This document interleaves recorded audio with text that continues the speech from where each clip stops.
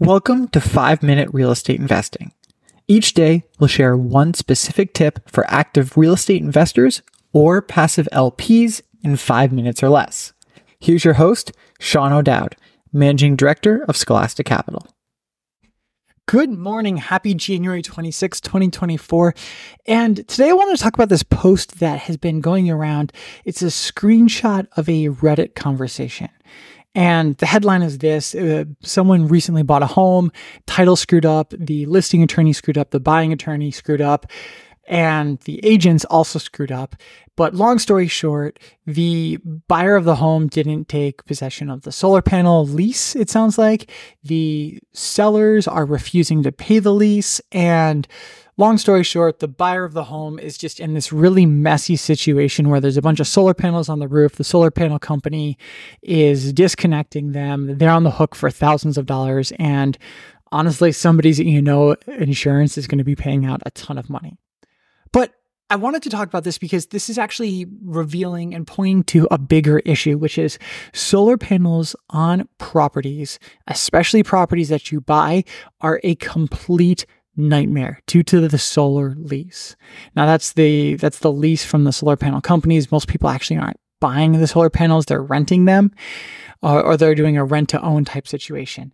And these leases are often predatory. They are a lot of legal gotchas built in there. And the whole thing is just an absolute mess. So why this matters, why this is important for us, when we're buying homes, we will not buy a home with solar panels on it. I don't care how good of a home it is. I don't care what price you give it to us at. We are not going to buy it. It is not worth that struggle. And there's enough properties out there that we can find something that doesn't have solar panels on it. And most of the large single-family institutions do the exact same thing. They do not want to buy homes with solar panels because it is a complete mess to deal with. Now, this is somewhat counterintuitive because most people go, oh, solar panels, that sounds great. It's going to be lowering the utility bills.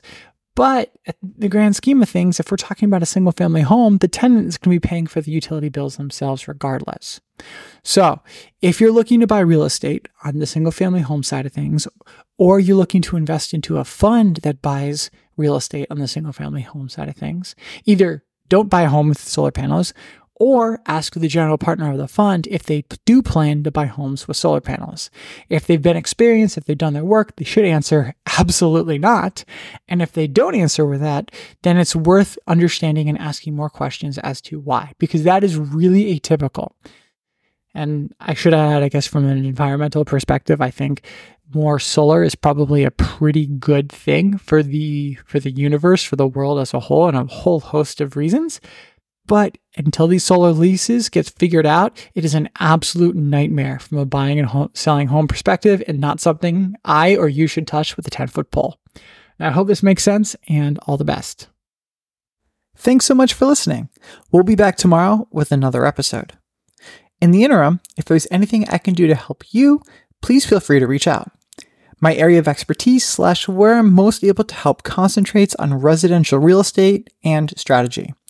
I'm the Managing Director of Scholastic Capital, a real estate fund that buys single-family homes in highly elite school districts and then rents those homes to tenants on 3+ year leases. I began my career at Boston Consulting Group, also known as BCG, and graduated with honors from the Wharton School. If there's anything I can do to help you, please feel free to reach out, and if not, I'll see you tomorrow.